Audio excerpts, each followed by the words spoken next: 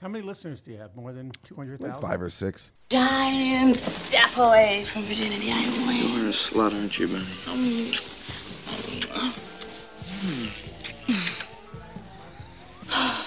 Oh, God. Am I having a nightmare? We got guests. I know you. You're in my calculus class. Jim. Your name's Jim? Oh, you are worthless, aren't you? You and your friends gave me a lot of shit the other day. Everybody gives you shit. Take it easy, Benny, huh? Hey, this is Steph's party, Blaine. Don't tell me what to do. Steph? I mean, you shouldn't be allowed to invite just anybody. Steph, she's gonna ruin my night. Shut up, Benny. You're a faggot, Blaine. Okay, listen, Benny. Listen, why don't Where we you just, going? Let's just leave them with the room, Why? okay? And you will get you something to eat, all right? Oh, you've got what I want. Ribs or something.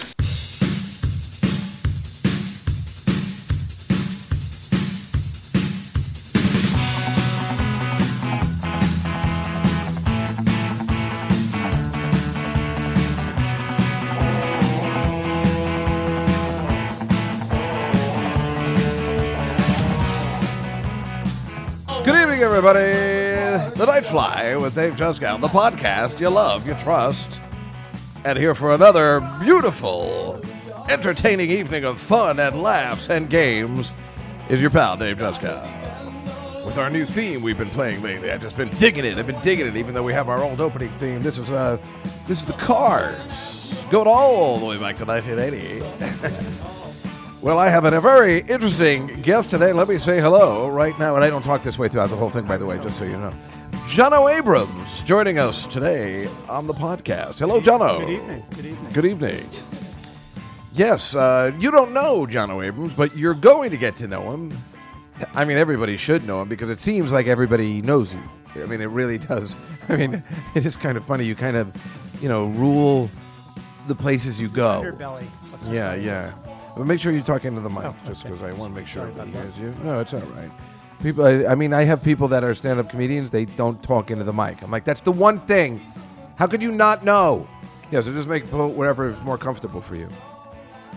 Anyway, yes. So now we were just talking. Jono and I have. Now, first of all, when I look you up online, your name starts with an I. An I? Yeah. Can you explain that? That's the Norwegian now. It starts with a J. I don't Well, know that's how what you- I thought, but Spell check. if you look in the IMDb, it says IONO. That's it's somebody else. It's not. No. Somebody else with your exact Right. career. I've never worked with Steven Spielberg or Martin Scorsese, so that's how you know it's not You me. were not in Fist Boy in 1985. No, I wasn't. Oh, well, then I don't know who I'm talking Fist about. Boy I was in, but not Fist Boy. No, the thing is, we were just talking. I think Jono and I have known each other. Well, now we were just figuring out because you went to Cornell, I went to Ithaca, so I went from 82 to 86. And I went from 80 to 84. So we were definitely there. So you were there at the Uriah Heep concert in 82. No, when I was there, Elvis Costello was playing at Cornell, and Joe Jackson and Pretenders were there, I think. It's pretty cool. That is pretty cool. That's good time. I don't remember seeing them even being there, so that must have been your... Wait, I could be wrong about If that. we're 2 years off. Definitely the Pretenders were. I could be lying about that. Because I would have gone to see that, like that would have been an I'll have awesome to show. check. Definitely would have gone to see Elvis Costello. At our school we had Huey Lewis in 84, which was... They still have him there, believe it or not. Well, that was a hot ticket back then, a hot ticket. Yeah. And then John Waite, who I had on my little TV show. I did a TV show. I mean, maybe that's where you know me from. I was on Channel 13 in Right. Ithaca every Sunday night at 10. We didn't have TVs back then. Yes, you did. That was in the common area of the. For real? I had a TV in every room. How could that be? That was never a TV. Well, that's in why the- you've gone ahead in the world. I had a Right. TV since freshman year. I had a TV. I don't understand how you didn't have a TV in your room. No, it was What were in- you it was doing? in the- it was in What, the- having it was in the sex and common stuff? area. What the? So I was doing that though. I know. was doing You know what? In 2000, I guess I was in L.A. and I met this gorgeous girl. It turned out to be like a Fredericks of Hollywood model or something. Mm-hmm. And I was talking to her, and was just joking around. And she goes, "Well, I don't watch TV." And I'm like, "You don't watch TV? What are you out of your mind? What do you possibly do? You don't watch TV. It's the stupidest thing I've ever That's heard. why you don't recognize me. You don't watch TV. Yeah, and then she goes, and I was like, what do you do if you don't watch TV? She goes, well, I read a lot. I fuck a lot. And I was like, I mean, if you want to shut somebody up real quick, that'll do it. Tell them you read. So For a non-reader, just tell them I read. Oh, wow. I read a lot. Yeah. So that's she was hot, and she was black. Wow. So that when I got back here to the States, as I call it, all the black comedians were like, "So I heard you fooled around with Patricia." I'm like, "That's impossible! How? What do you have a network?" Because that was the first time that ever happened. You were the one who even. spread that rumor. So I was going to spread it, but apparently... she didn't tell anybody. You were the one who had to tell somebody. Well, that's the way I liked it. But no, I couldn't even believe it. I was like so happy. I was just like, hey. And I was like, yeah, it's cool, baby. You know how it is. It's cool, right? It's like, I don't know. So you started a rumor, and it worked. But so I don't know whether we ever talked about that before, where we... Now, we've known each other for a really long time, right. But I'm not sure why, because we have another mutual friend, Steve Klein, right. whose other, I guess, co-worker was on this podcast 2 months ago in Gilbert Gottfried's wife, Dara Kravitz. Did you also know her? But you were in the music business with Steve? Or no, I was going out with a girl who worked in the same office as you did. Was that the same one that Dara was working in, or do you know? I mean, I don't know. I might know her. Because it was weird, because then when Dara and I saw each other, we recognized that we kind of knew each other from the 90s or something. So we must have met. She said, you're the guy who slept with that black girl in Los Angeles in 2000. I wish she did. Yeah. No, so we must have met then in the 90s at some point. One of Steve's parties. And right. The one at Central Park South? Yeah, Central Park South. Like one of the marathon parties or something? Marathon parties, yep. Yeah. I was always at those parties. Yeah, I was just telling Rachel Feinstein was here. I don't know if you know her. Last week, and I was telling her about Camille and that time that he was kicking her out of the place, and she got into the short shorts and the tank top, and then called the cops, and then he was like, I want her out of here. And then he looked ridiculous, like okay, fag. They arrested him just for stupidity. Exactly. Yeah, which was. But those were fun times. Those were, Steve always had good parties. He was the coolest of all guys. I mean, you're pretty cool too. Well, Steve and I was once watching the marathon. We got there early, and it was just he would have these marathon parties in the morning. People would show up like at 1:30 in the marathon. The guys who were really quick used to finish the marathons very quickly. Yeah, so Steve and I were once I got there early, I think it was 11 o'clock, and the guy was coming down 59th Street, and the cop car peeled off to the right to let them just finish the race by themselves, and the main guy, the lead runner, followed and we were screaming, no! Really? Yeah, and the guy who was in second just took off. And I remember that. Yeah. I didn't know then that. The guy you saw that happen? We saw that. We were screaming, no! I absolutely remember. Was it a Mexican guy or was it a Kenyan? I don't know. So the guy came running out and just ended up catching up to the guy who overtook him, and then ended up winning the race. The guy that went the wrong way. I totally remember that. Yeah, it was crazy. But it's like I can't remember it, and I remember. Steve and I were just we were screaming. Well, he had the balcony that looked right over it. Balcony, yep. That was a great party. That was a great party. Yeah, that was super fun every year. I always felt guilty because, after a while you stop watching and there are people who are running 26 miles and everybody doesn't even care. Yeah. They're in drinking and you're just, every once in a while you look out and you feel so guilty because. But he had other parties than that too. Yeah, he would have nighttime parties too. Yeah. I mean, he was the funnest of all guys because, not only was he, cool looking. Impishly cute. Yeah, but he also, his job was to take out, Motley Crue and show them a good time. Right. That is a job. It's a good crew. I could maybe do once, and everything would have to go right for me. But he would do it every night. Yeah, he was the shit. And those guys had those crazy, they were able to just spend money like crazy. Yeah. If you weren't spending enough money, they were figuring out what you were doing wrong. If you weren't now, it's a whole different ballgame. Yeah. Back then, it was crazy. Where did you work? In music, though? I was in L.A. I came back then, and I was casting movies. And wait, what year was you were casting movies? That might have been before. No, Wouldn't I have been all over your shit if that was the case? I was casting movies. That's probably I probably didn't tell you. I came back from L.A. and I was casting movies in That was probably 19... You didn't think to put me in any of the... I mean, how could you do that to me? Well, I mean, Fist Boy would probably work, What movies were you casting? I was doing a lot of Ivan Reitman movies. I was working with someone named Michael Chinich because I used to work for John Hughes. Well, I know. We were going to get to that. We were going to get... But the person... the head of John's company was Michael Chinich, who was a very well-known casting director. He did Coal Miner's Daughter. He was like Animal House. He was like one of the premier casting people. Wow. So when he stopped working for John Hughes... he started to work for Ivan Reitman, and then that's when I started. So what did you cast? What Ivan Reitman movies? Kindergarten Cop. Wow. What I'm trying to think. I could have played one of those The kids. Billy Crystal. What was the Billy Crystal? Running. And Robin Williams. Father's Day. Ooh. Yeah. So, You cast that wrong. Ghostbusters 2. I never heard of that one. Yeah, that was the pre. That was that's a bad film. What? Ghostbusters 2. Yeah. The first one was. First one's unbelievable. Yeah. That's why it's like I don't know how you can't. Do you think it's on? I haven't seen it in a long time because I hated it so much. The first time I saw it. Ghostbusters 2? Yeah, have you seen it? Do I you don't think know it if I maybe ever is okay saw it. now? I don't know how that would age. I don't know. I mean, the Ghostbusters first one still it's still- hold up so well Yeah, it's that when pretty those amazing. girls did it, it just bombed because Right. everybody was like, They no, were the giving it a first hard one's still time. good. People were disgusted with it before it even came out. Yeah, really. Yeah. And it's funny because those are all really funny girls. Yep. And didn't see they it. couldn't get it to work. I didn't see didn't it see it, either. so I don't I can't. I have watched a little bit and it's unwatchable. I haven't seen it, but be happy to put my 2 cents in it. When I haven't seen it. I used to kind of worship Ivan Reitman in so many ways. I mean, because I watched all his work from Meatballs, and because he worked with Bill Murray all the time. So Stripes, Right. and in between Stripes and Meatballs, there was something huge. Legal Eagles? No.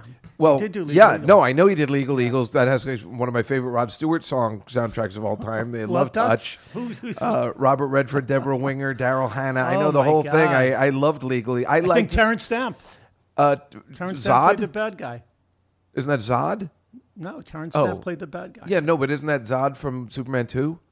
I think it might be. I think you All might right, be that's all I correct. wanted to know. I think you are a player, Dave. Well, Wow, I can't believe women are not. wait. What's in under your between? spell constantly. Right? It's unbelievable. Like You're that a girl at the wealth of- coffee shop. All I had to do was tell her all these movies. He's not even looking at his phone to look this stuff up. This is the wealth of knowledge just pouring out of his mouth. I know, it's crazy. It's crazy. He had something in between Meatballs and Stripes. I'm missing a really Stripes. powerful one. Like a really great Bill Murray. After Meatballs, what did he do? Stripes. I think Stripes was was just after Caddyshack Meatballs. in between, but that wasn't But Ivan Reitman. that was. No, I know. John Landis did that. Yeah, no, and National Harold Lampoon Ramis and Harold stuff, right? Ramis. And Doug Kenny, who was unbelievable. Yeah, well, David Wayne just directed the movie about Doug Kenny documentary. Yeah, where he was incredible. I'm looking forward to seeing that. Nice but- guys finish a lunch. That's what he said. It was fantastic. Doug Kenny said Yeah, that. nice guys finish a lunch. Wait, you knew him? No, I didn't know him. I just thought he was. I loved, But, the National Lampoon College High School Yearbook was You're- his also. Wasn't that also John Hughes? Well, I don't know if John Hughes worked on that, but I think He did some form of National Lampoon thing. Yeah, he wrote for National Lampoon. He Well, I wrote guess- My Vagina. Do you ever read the thing My Vagina? No, you're being serious, right? I'm No, totally serious. no, but I think I was reading about it the other day when I was. He looking said he stuff. woke up in the morning and realized he had a vagina. He felt like punching it right in the face. That was one of the, So I'm just trying to. First, I wanted to tell you this one thing. Ivan Reitman. My mother's last name is Reitman, and unfortunately, I think I look like him. So we're pretty sure we're related. He's Canadian. My mother He's had been Canadian. wanting me to call him up and say, "I think I'm related." I have the same last name as you. I probably wrote him a letter at one point. Well, we look alike, and he's kind And of he's gross. Canadian, so I don't know. How'd your mother spell her last name? What was it? All right, the Same same, way. spelling? Same way. Spelling. Did you work on Private Parts? No. Cast that? Howard Stern? No, I didn't do that. All right, so okay, well, first of all, let's get into the other thing, too. So then we technically re-met each other. We knew each other, but we didn't hang out, even though we partied together, which is what people do Yeah. Okay. in the big city. Right. And we're socialites. But then we re-met at the Nets game. At the Nets game. I Which sit is next so to one funny. of your Best friends from high school. Which I had no idea who he was until another one of your friends sat down next to us. And Lawrence I'm like, Lerman? Lawrence Lerman, and I'm just like, oh my God, that's. So then I realized I've been sitting next to him for I think over a year. Yeah, before we realized. So Lee Maracus he's been on the show and he has he has been on the show. He had early on until he realized it was bad for his career. Right. And then so he had season tickets to the Nets game, and just complete coincidence, seats right next to you. Right next, but you're in a higher tier section. Higher tier. There's a glass partition. There's a glass partition, which I'm trying to get made higher. As Donald Trump said, every time he talks, I add 10 feet to the partition. And sometimes you always bring different people. Sometimes you bring your partner, Elizabeth, right? But she's there most of the time. Who I love. She's so nice. And then you bring these other fellows, whatever. They all seem very nice. But the best is I annoy the hell out of you because you also have the free tickets. We get for the all you food. can eat food. Yeah. Right. But I hate that food area. But Lee always makes me go up there. There's nothing I want to eat for free. of the food so up hard. there. Because what I really like going to the Nets games for, when Lee invites me, I don't care to see the Nets. I just want those buffalo bites from that one place. Right. And I hope they beat the point spread, right? Well, and that they beat the point spread. Right. But they have these buffalo bites at the Nets games that are so good. And I usually don't like fries, but if I put the fries, I put some relish on it and some barbecue. It's making my mouth water right now. Jeez. Those buffalo bites are Put fantastic. your pants back up. You're making me nervous. Because, wait, this is what... I used to be a huge Nets fan when they were... Me and Lee used to be huge Nets fans when they were out in Jersey.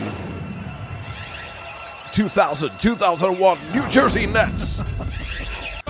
For your New Jersey Nets. I wasn't. I know you weren't. I know. At one forward at 6'10" in his fifth year out of Utah, number 44, Keith Van. Wow. Going all the way back. Wow. You have everything queued up here. I have to be careful what I At say. the What we forward, talk 6'9" about. forward from the University of Cincinnati in his second year in the NBA. Select to play the 2002 NBA All-Star Rookie Challenge. Number 6, Kenyon Martin. Right? Very nice. I'm At impressed by all the sound effects. Out of Washington, number 11, Todd McCullough. I don't remember that guy at all.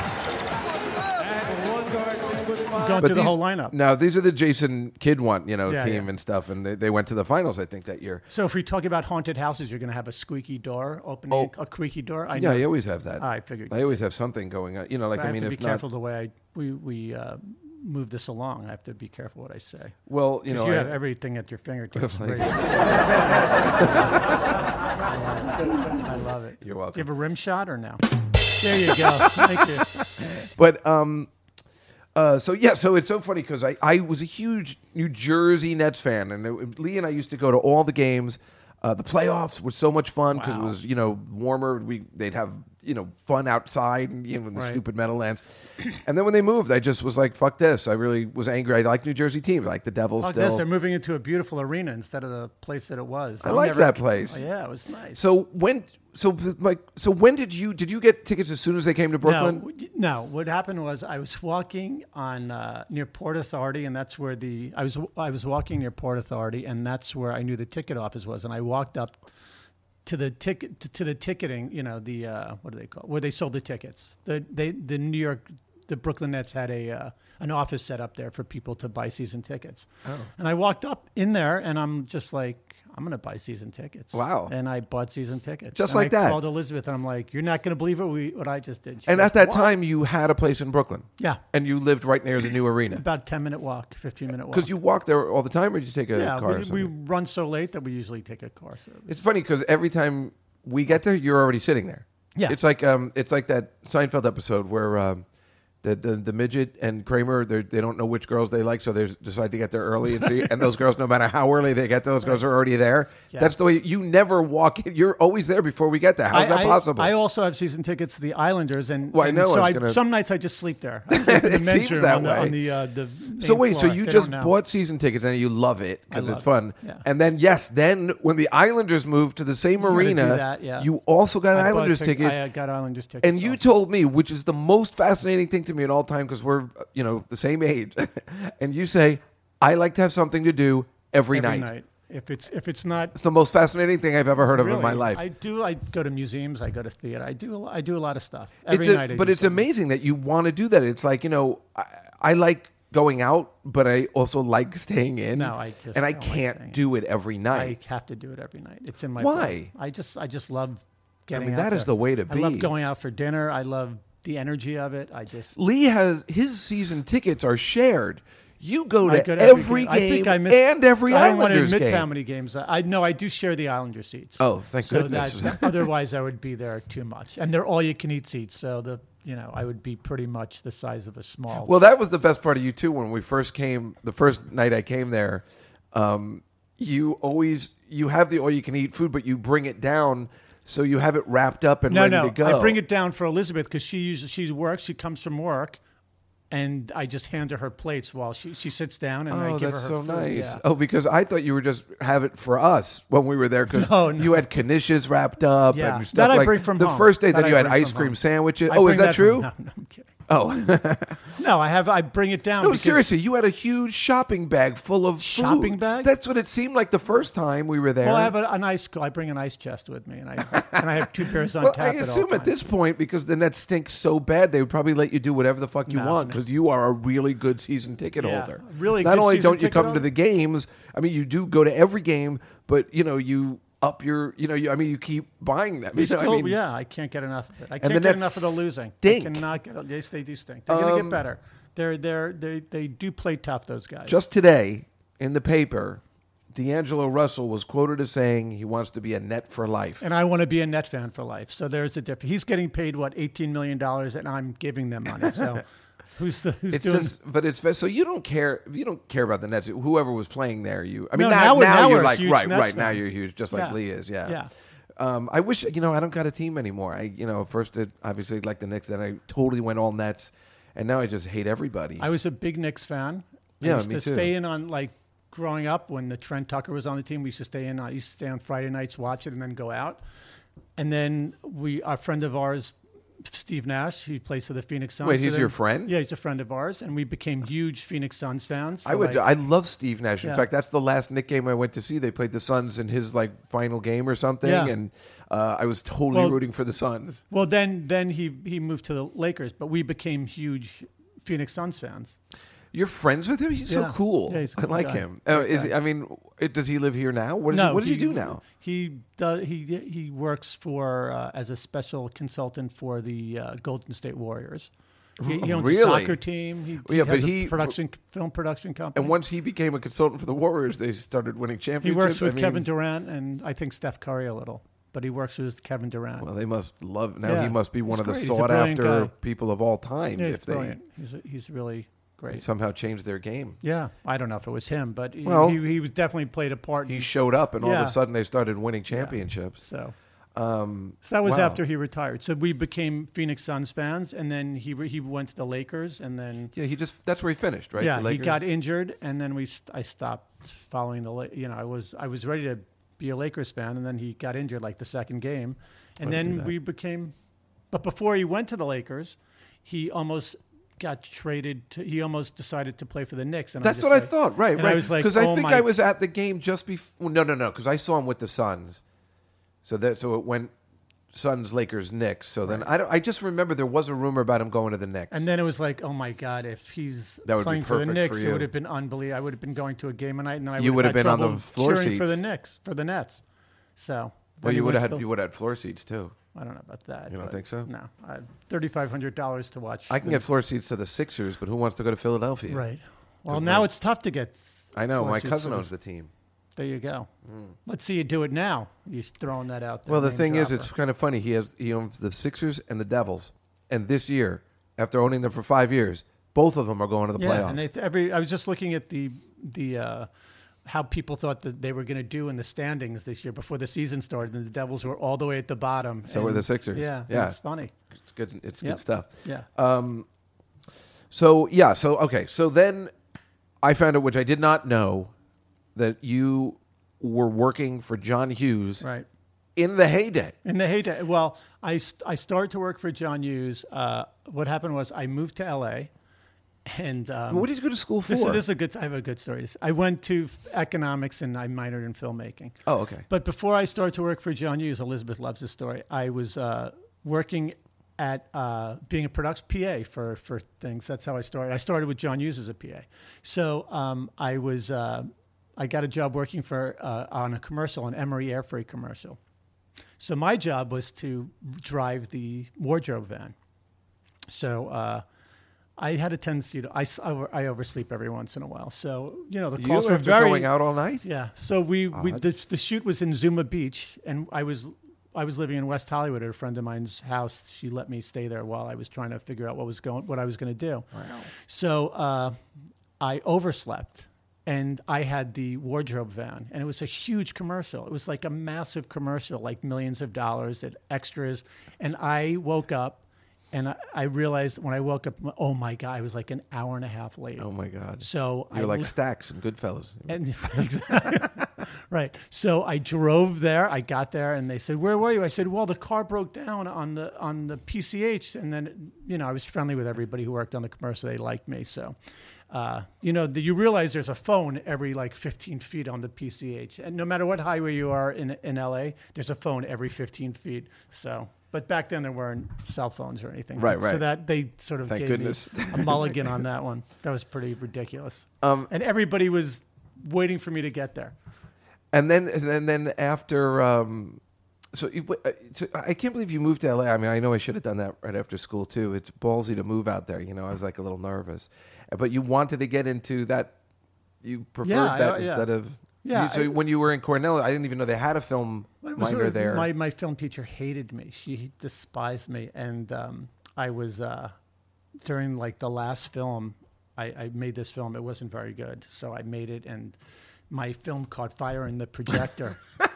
And she took pity on me. And then all of a sudden after that, all like the head banging that was going on between us, I used to argue with her all the time about film. And she just sort of like lightened up on me. And we had like, I remember the party after the premiere, they had it in a big hall at Cornell, like as everybody's final projects. And literally I'm watching it. And everybody thought it was an effect of the celluloid burning up. I like in when the your projector. film just bursts into flames. That was was perfect awesome. also because it was pretty terrible.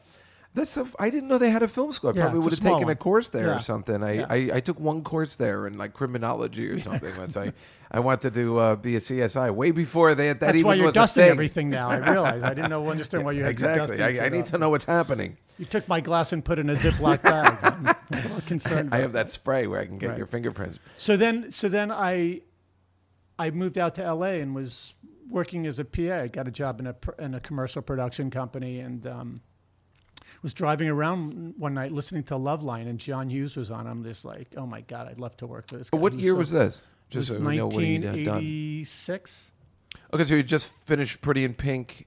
Yeah, he was in post-production on Ferris Bueller's Day Off. That's when I started. Oh, you started. And my first day of work there was my birthday, and Matthew Broderick came into the office, and it was like my first, and I found his wallet in the office bathroom, and he came running back. Oh my God. And I'm like, thank you. And then that was my. Oh, that's an exciting first story. day. Yeah, very exciting. And you worked as a production assistant for John Hughes? I started as a production assistant. And then one day John said, I had a friend coming to visit me from New York, and a friend of mine was coming out to visit. And John Hughes said, you better get home and pack because you're coming to Chicago with me to work. Be my assistant on She's Having a Baby. So. Yeah. That movie. Yeah. Kevin Bacon, Alec Baldwin. Oh, I know it. I have listen to this trailer. It just even sounds kind of horrible. Well, it was John Hughes' life. That was his. Is that right? It was based on his life. Yeah. He was a copy editor. Oh, wow. You are really. Well, it's funny. I tell you what. Wilt thou have this man to be thy husband? Wow. I have a good story to say about this. Wilt thou, Jefferson, have this woman to be thy wedded wife? Wilt thou provide her with credit cards? They used to make and a horrible 4-bedroom, trailers. 2.5 bath home? Wilt thou listen patiently to long stories about kids' colds, kitchen towel, clothes, shoes, makeup, hair, sore feet, and decorated six-foot covers? Wow. I will. I pronounce that Kristen and Jefferson are husband and wife.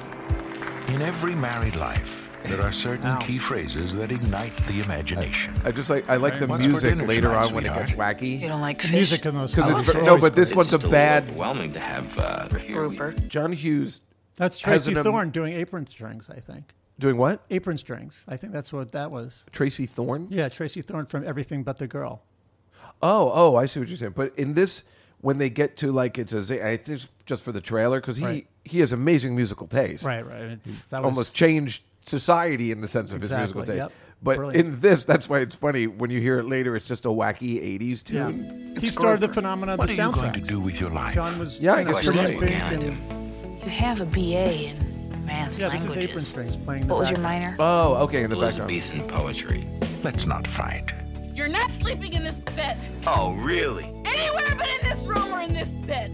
So what do you want me to do, huh? Tell me. My parents are coming over Getting this teary-eyed. evening.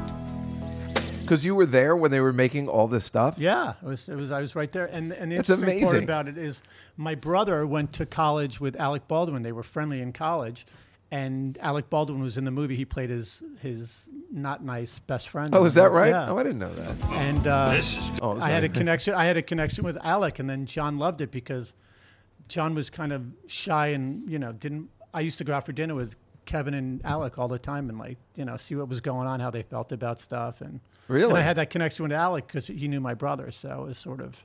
And see how they felt about stuff during filming the movie and stuff like that. Yeah, and yeah. so John appreciated that because Yeah, like, I yeah. don't think Kevin likes when you call him Kevin. No, he was. whatever. Everybody loved John. He was pretty amazing. Right, that's what I've heard, and I think I've never heard a bad word about Kevin Bacon as well. Yeah, he's a great guy. Now Alec Baldwin on the. Oh, he's amazing. No, I'm sure he's a great guy. awesome. I just I've already heard you hear the things, but he's awesome because otherwise he just couldn't. Well, the Post says he's have awful. lasted this The Post long. says he's awful. But. Yeah, but I have other friends that are friends with him too, and they just say he's the greatest. Chef, what is this? Is this dirt on here? Wait, I'm just waiting. If I tell you something, will you promise not to get mad? Okay, I promise. I'm waiting for the wacky. I stopped taking the pill. Here it is. It's the 80s. Right. This is horrible. Who is this? This is David Wakeling from She's Having a Baby from I just went totally blank. And Rankin Roger. I forgot the name of the group. It'll come to me in a second. But it's so 80s sounding. And Dave- it sounds like something they would Tenderness, make save up it on. for later. He sang Dave Wakeling. He was in Tenderness. Yeah, that's Dave it. Wakeling. But this song is horrible. Yeah. This particular song. It wasn't horrible then. People thought it was. Well, that's what like, I'm saying. you It's know. so 80s. It Yeah. doesn't hold up, and it sounds like something South Park would make fun Right. of if they were doing a joke in the 80s. Kevin Bacon, can't believe Elizabeth McGovern, in a new film by John Hughes. By Jono. It's been 48 hours since our last coition. My temperature's optimum. I'm Elizabeth ovulating. I have McGovern. the pillow set up in the position. You can watch TV if you get bored. Here's to successful fertilization. She's having a baby. That song was out before, or did he ask them to write a song called "She's Having a Baby"? No, I think they wrote that for that. They wrote it for I'm that. pretty sure they did. Because this is the reason I bought it. Because it's not like Pretty in Pink, which was already out, right? Right, that was a psychedelic first. Right. That was Wow, you can.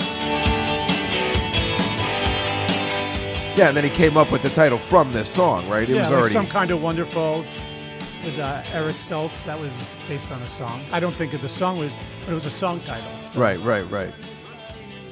But this is the reason why I brought up the 80s thing, because it reminds me of this. This is the. You know what this is from? Yeah, I'm gonna.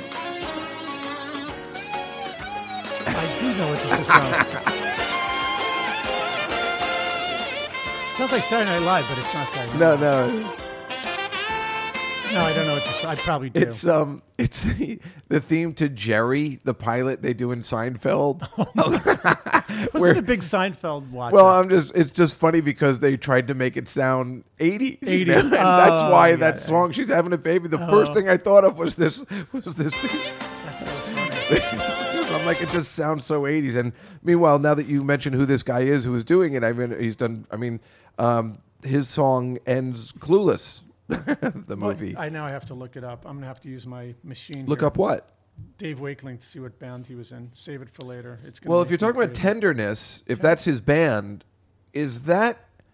I usually have. That's this not stuff. the English beat, That right? is the English beat. That's exactly. How about that? That was without the phone. But that is without the phone, but looking at your computer. No, So I did not. I did not look. I didn't type anything That's the English in. beat. He was in the English beat. Okay, that's what I. So Dave Wakeling, but he always had great people. Billy Bragg on the soundtrack. The English beat is the isn't that the shirt Sting is wearing in the "Don't Stand So Close to Me" video? I believe it is. But so John great about those guys. John was always on the cutting edge of that music. Yeah, why cutting was he? edge. I mean, if you look at him, he doesn't look like Smiths. He was just brilliant. He just knew. I mean, it's rather fascinating that he started, especially the Breakfast Club is legendary for that. But I mean, even at 16 Candles, or definitely Pretty in Pink, where the orchestra John didn't direct maneuvers. Pretty in Pink. He wrote it. Right. So that's the other thing I was going to ask you. You do know all this stuff. Like, when did he choose to direct something, or why did he choose to just write something? And apparently, from doing my little research here, he was just a writing fiend. He used to write in the pool house of his house and just sit back there typing. And I used to change music while he was doing it. And he used to smoke. So you used to watch him write. What were you watching him write? Just what particular Plane, Trains, and Automobiles. And it was incredible. Did you ever get to see pieces of it? Yeah. Well. No, because I heard he had a stack of scripts next to his desk that was like. Do you know who crazy. Paul Hirsch is? Yeah, the editor. He said that he had a trance-like concentration to his script writing process, working for hours on end. Would later shoot the film on essentially. He was talking about Ferris Bueller. He wrote it in less than a week. He wrote 16 Candles in a weekend, and the first draft of Planes, Trains, and Automobiles in 3 days. He had a book where he used to have the titles of the. He had a little pad, the titles of the movies, and then next to it, how many days it took him to write it. I mean, people write scripts; it takes them years. He used to write them in 3 or 4 days. Incredible. And he used to have a stack of them next to his desk. And I mean, if you look at his track record, I have all the films that he's written or directed, and there's right here. How many is it? One, two. He couldn't direct all of them at the right. He did 2 movies a year. I'm just saying, right, 2 movies a year. I'm talking about it starting with National Lampoon's Class Reunion. That's the first one that he wrote. I didn't even know he wrote Mr. Mom. Right. He wrote Vacation. Right. I don't think people remember that. You think it's Harold Ramis. Right, and he did other ones under pseudonyms. Right. Right. That was later on. He wrote and directed 16 Candles. Right. That was his first one. And then The Breakfast Club. Right. And then he wrote European Vacation, or maybe did he write it, or was he just credited with that? He might have been credited with. I don't know if he wrote and directed Weird Science. Home Alone. He wrote. Well, I know, right? And then Weird Science, Pretty in Pink. So he did The Breakfast Club and Weird Science all in '85. Right. In '86, he did Pretty in Pink. Well, he wrote it, and Ferris Bueller's Day Off, which he wrote and directed. Right. In '87, he did Some Kind of Wonderful. But don't forget that '87. That's when it came out. So he was doing that before it even came out. Right.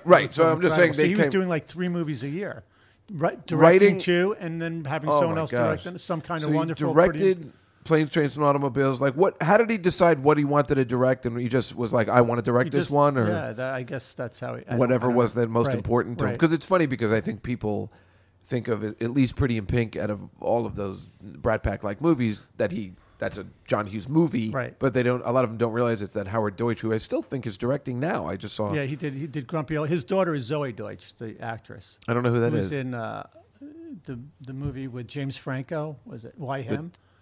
She's a pretty big. Oh, that was recently. And That comedy. Yeah. Ooh. Yeah. It was bad, right?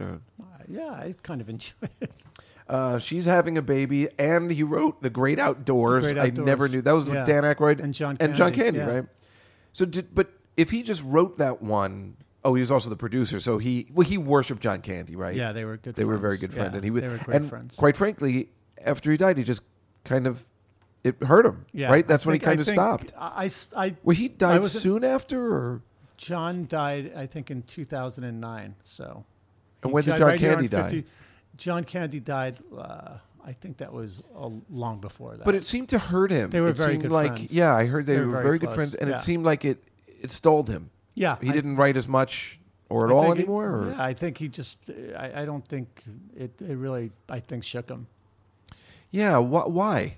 I mean, they were I understand, great friends. I think they talked a lot. But even like somebody like Dan Aykroyd, after a period of time, moved on. But Belushi John Candy being his and best friend. John Candy and John were very close friends. So were Belushi and Aykroyd. I'm just saying. I'm just making a point that I'm like, it's amazing that he wasn't able to kind of move on. He did. He did other movies. I think he did Dutch and Curly Sue. Well, yeah, that's why it's funny. Then he does Uncle Buck. These are legendary. Just think of how many movies he did with John. He did Planes, Trains, and Automobiles, The Great Outdoors, Uncle Buck. I think he had a small part. Vacation. Well, that's where they met. I think, right? Right. I don't know. That was he was my favorite part in Vacation. Yeah. I don't think I could penetrate the skin. World, yeah. I couldn't penetrate the skin, sir. I don't think you have bullets at all, Clark.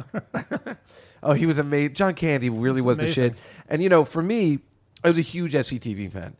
So I was all about John Candy. Right. I was like, why isn't he more famous already? Right. It was driving me crazy when he shows up in Stripes. They're like, oh my God, John Candy's funny. I'm like, oh, is he? Yeah.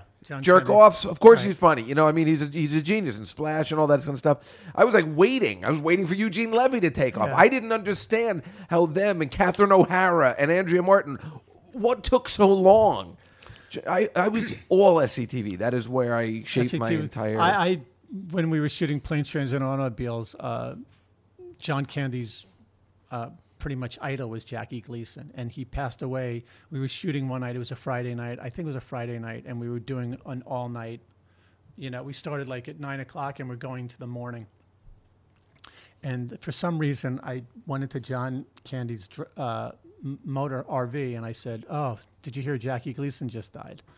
And I pretty much, my stupidity, closed down the production for the night because John Candy went into What is it with those fat comedians that worship other fat comedians and they are so obsessed that they end up dying just like the fat comedians? I don't know. Now, Jackie Gleason lived a pretty long life. But he was John Candy's idol. And I literally shut down production that night. And in Caddyshack when he puts the hose in the hole, and all of a sudden the hole. Bill Murray and the golf course gets flooded, and he skulks away. That's what I did that night. I literally skulked away. Oh, I can imagine. Well, but it's funny that those kind of guys, they're all obsessed. Chris Farley, they're all of them obsessed with Belushi, Artie Lang. They almost want to kill themselves because they don't want to live as long as their idols did or something. I mean, it's weird, right? Yeah, so Candy is, of course, he's obsessed with Jackie Gleason. I mean, it's weird that, in fact, he used to do an imitation of Jackie Gleason. I remember on the SCTV, he would do the Honeymooners, and the way he would do it is be like, "All right, pal." Like he would always show up as Ralph with the bus uniform and everything. He'd always say he would call everybody pal. Right. That was his, because he couldn't. I love when Candy couldn't do an imitation, but he just had one thing that he had that he was able to do. I'm sure some of these guys idolize skinny guys, and you don't really realize. But it's just kind of funny because these fat guys seem to die very young. Like Chris Farley clearly worshipped Belushi, and then he partied so much like Belushi. Yeah. To show his, I don't know if the fact that Artie isn't dead yet is a miracle. I don't know if he became a comedian because he loved John Belushi or because there was something inherently that he wanted to be a comedian. I'm just saying it's kind of funny you say that John Candy was obsessed with Jackie Gleason, but Jackie Gleason at least. But so John Candy just died of being out of shape and overweight. Yeah, I'm not sure. I think he had a heart attack, but he wasn't a partier, right? He was just like eating bad, all of us. Well, he was doing that movie about the Wagons East. Wagons East. There you go. With Richard Lewis. And Eugene Levy was in it. I don't think Eugene Levy was in it. I think it was Richard Lewis. He was Richard Lewis. And you're right. Chandler from Friends, for some reason, was Matthew in it. Perry. Yeah. Wow. That's when he died. Yeah, it was Richard Lewis. Well, him and Eugene Levy obviously enjoyed working together because they used to work. They were very close. Right, Richard. They hosted Saturday Night Live together once. Oh, wow, you are. Well, the funny thing about John Candy was, and you were lucky enough to meet him. I'm assuming he must have been very amazing, nice, right? Very nice man. And it's funny. Here are two really funny guys, Eugene Levy and John Candy. And apparently, John Candy just had this larger-than-life personality that everybody loved. And, of course, the classic story to just say all that is the Joe Montana, pass in the Super Bowl where, they're down against the Bengals. Then he's like, hey, guess who I just saw? He's talking to the guys in the huddle. I just saw John Candy. And then he throws a touchdown pass, wins the fucking Super Bowl. Right. He's so excited that he saw John Candy in the stands. And then he used to own the Toronto Argonauts, I think. Yeah. And he was just beloved. Yeah. Eugene Levy, who really is just as funny as John Candy, but in a completely different fashion, right, was no fun. You see him on talk shows, he's not entertaining. He's not funny. Like Christopher Guest, who is unfunny unless he's in character. Right. And it's just so funny that those guys were friends because, John Candy They were all really brilliant. That whole Second City. all brilliant, but John Candy was apparently the guy that was able to break up because he was just this off camera, and he didn't even need to do anything. He could just be himself, and he was just charming, and you wanted to watch whatever he was in. Whereas Eugene Levy needed to be more in character, right? But in Planes, Trains, and Automobiles, he was like heartbreaking in that. That's what was so incredible about that scene alone. I mean, first of all, I guess you're familiar with. Obviously, John Hughes enjoyed writing for him as well. Is it Only the Lonely? Oh, right, yeah. I'll never forget seeing that movie, and I just John Candy fan, so I could see whatever he's in, and he made a string of real bad films after a while. But that one was a very unknown, really interesting movie. O'Hara, yeah. And Ali Sheedy, right? Interesting again. Right. Going back to, I would be surprised that he would use somebody like she must have been nice, I guess, because he didn't have to go back to the Brat Pack. Right. He could choose anybody he wants. Right. That was an interesting matchup, but that movie is so interesting. And John Candy, I always said, should have been nominated. He was terrific in that. He should have been. People were saying he should have been nominated for Planes, Trains, and Automobiles. Absolutely, I think because they thought he was going to get nominated for that. He should have gotten nominated. People get nominated for such less, right? But that end scene, he wanted to be taken. He wanted to be taken as a serious actor, John. Well, that was the problem. I think it was just he was jolly. Well, he was great in JFK. Yeah. Hey, Daddy-O. Right. He was great. amazing in that. And I was so happy to see him in something like that. He was great. But he was so beloved. That's why, Spielberg, like all those kind of guys that made those kind of movies. I mean, he didn't do JFK, I know, but Oliver Stone. Yeah. But I'm saying, was he also in 1942? 1941. 41? Yeah. I think, yeah. Right, so Spielberg loved SCTV. Right. So he was getting all those guys. Right. But what were we saying about Candy? Only the Lonely. Planes, Trains, and Automobiles, that scene where, it's just, I think about it all the time. He goes, who likes me? My wife likes me. I like me. Whatever. That scene, that's what just made him so great. Yeah. He could be laugh out loud funny, and then he comes to a scene like that. And also, there's the scene where they're giggling and they're drinking the little bottles. Yeah. And he goes into the bathroom and he's still giggling. Yeah. I think about that every day when I'm like with a friend and we're having a good time. That's really good acting. He's just he closes the door, but he opens it again and starts giggling because that's like real. Well, that scene started as a Wait, quarter you of were a there? page. Yeah, I was sitting there. This it was in the unbelievable. motel room. So that scene started as like a quarter of a page. And the way John used to direct is he used to let these guys just go off, and then the quarter of a page used to end up being like these 10-minute long scenes. And I just remember John Candy ad-lib. I think it was either John Candy or Steve Martin. They said they were ordering the pizza, and they said put and corn, and nobody put corn, and now everybody puts everything on there. But it was so funny, and just I don't remember that scene. Did they cut it out? No, it's in the movie. He They're asked sitting in for the corn motel. on the No, they're pizza? ordering a pizza to be delivered. I don't remember that. I have to go rewatch. I'm pretty sure that's still in the movie. I feel that might have been cut out because I But would have remembered that was just to watch those guys just improvise. You were in the I goddamn was motel sitting- room. yeah. That was filmed on an actual. No, that was on a set? That was on a set at Paramount. I can't believe you were there. That's unbelievable. And that's when he goes, let's go down to Mexico. Let's go down to Mexico. Get the tequila and everything. Did he improvise all that, or was that part written? I probably could find out if he did improvise, but I'm pretty sure it was just a quarter of a page. It just got huge. And or maybe a half a page. Like, were you there for shooting of all of it? For most of Planes, Trains, and for all of She's Having a Baby, for most of Planes, Trains, and Automobiles, yeah, it was pretty. We went down to the Paramount lot. It was. And where did you film a lot of the? I heard that there were problems that they were chasing all the snow, but it never snowed. Right. So that was crazy. That was where were you filming some of those airport scenes? Was it all around Chicago? They were in Buffalo. They went to Buffalo. I think part of it was in New York, and they were literally chasing snow around. And they never found any. And they never found. They would just miss it, or they would leave, and then it would snow after, and it was. The part which makes it a rated R movie, where he's just saying to Edie McClurg, I need a fucking car right fucking now, which gave it the R rating. Right. Do you know why he chose to keep that in? That he didn't care that it was an R? I mean, that's kind of a big deal.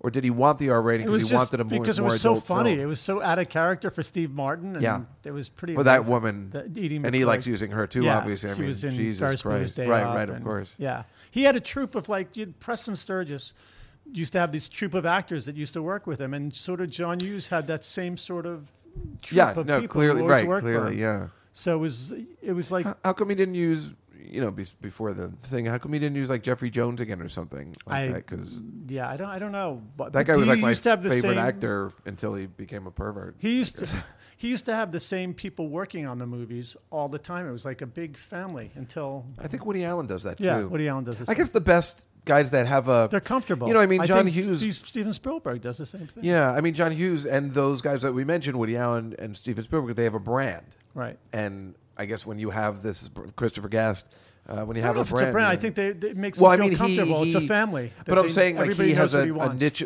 those kind of iconic filmmakers that, have a way they make films always seem to have a group. The same group. And then these guys make movies all the time. Like, it's not like these people know that Woody Allen's going to make a movie a year. They know Steven Spielberg is very right, prolific. so they can. That's why they can stay there, right? A lot of people have to follow the jobs. Excellent point. I remember when Sarah Silverman was doing her show, they never gave the okay early enough to say we're going to do a second or a third season. So people everybody's scatter. waiting, and then Right. they scatter. You can't Right. keep the game together. Yeah, Because that people have makes to lot make of a sense. living. Right. Right. So Right. That's why John Hughes made 2 movies a year. So we would finish one and then start another one pretty much right after.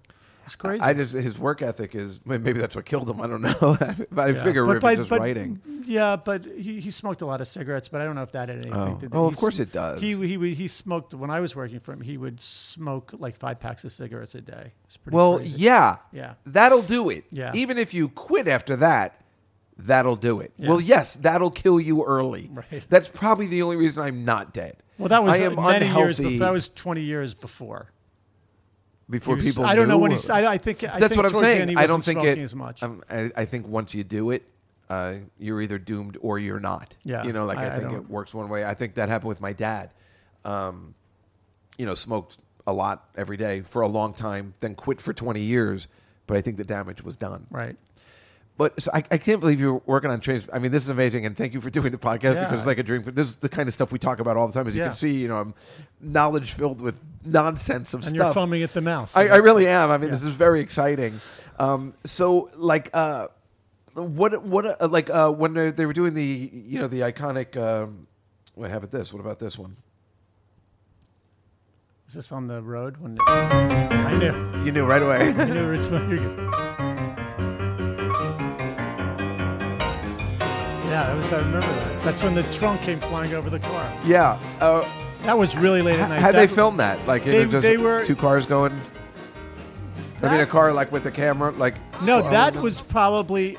That was on a stage, and they just had a light. Oh, it was? Yeah, that was on a stage, and they had a light going back and forth, so it seemed like he was. Boy, it's pretty good. Yeah, I'm pretty sure that's how they did that one. But I just remember that whole. And you were there for that. Freezing at night, yeah, and it was freezing, and when the car spins and. Wait, how could it be freezing if they were on stage? No, because they were doing exteriors. When they were doing the exterior of the shot of them driving, you're going the wrong way. Right. That's my favorite. Was, I do the drinking. I'm imitating it now with my hand movement, but it's like I do that all the time to people in other cars. I just remember him with his fingers in the thing, pulling his pulling hands. it out of the thing. But you were there for that, yeah. And you were there for like when they're sitting on the trunk and the car's on fire. Yeah, is that was outside? That was outside. Where?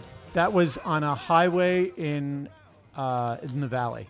In California? It was in California. How'd they close down the highway? It was like 1 a.m. and 2 a.m. in the morning. It was like I remember driving home from that, and the sun was up. It was like bright out. And I was like, you were trying to get home before the sun came up because you knew once the sun came up, you weren't going to be able to go back to sleep. So I just remember driving home. It was still dark, and then by the time I got home, and they just closed off the highway. Yeah, they closed off. It was like it wasn't a big. It was like an off ramp to the highway. Oh, okay. Oh, wow, that's amazing. I mean, that's so cool. And that was in the script, I assume, or was that also it might have been a main highway, but it was sort of out there. I just remember it was out there. Yeah, So they must have been burning up in those in their because they were pretending to be cold. Yeah, it was hot. But it was somebody cold. like John Candy. No, but you know what? It was cold at night there. It was. Oh, I guess it's the desert. It was a the desert. Bit, right? It was cold. But it was pretty amazing to watch them. And the scene where they go home to Steve Martin's house at the end. That's in Chicago, right? That was on a set at Paramount. That was on a set? Yeah. Damn it. I fall for it all the time. And they, you know what You know the how thing movies is? work, right? I know, but they use that set probably 100 times, and I never notice it. Sometimes I notice when I see certain things, I know exactly because I've been on some of the sets, maybe at like Warner Brothers. They have that one set, that everybody that they uses, use. the Gilmore Girls. Yeah. Have a set that you No, see they on built that so set. many. And when they go crashing, the motel scene where he goes in and he says he puts his watch on his arm and is showing him the watch. And Yeah. that was a set inside of a stage, and when he backs up and destroys the motel, when he backs up and slams into the building, that was all on a stage. Oh, really? Yeah, it's pretty amazing. They built God, it looks so good. It's amazing. Yeah, it's crazy. I'm trying Paramount to- was amazing. I loved being there. Yeah. We were in the, our Are you in the office- credits? Yeah. And I have a small and she's having a baby. I have a very small part that I keep I know. getting my $7.98 a year.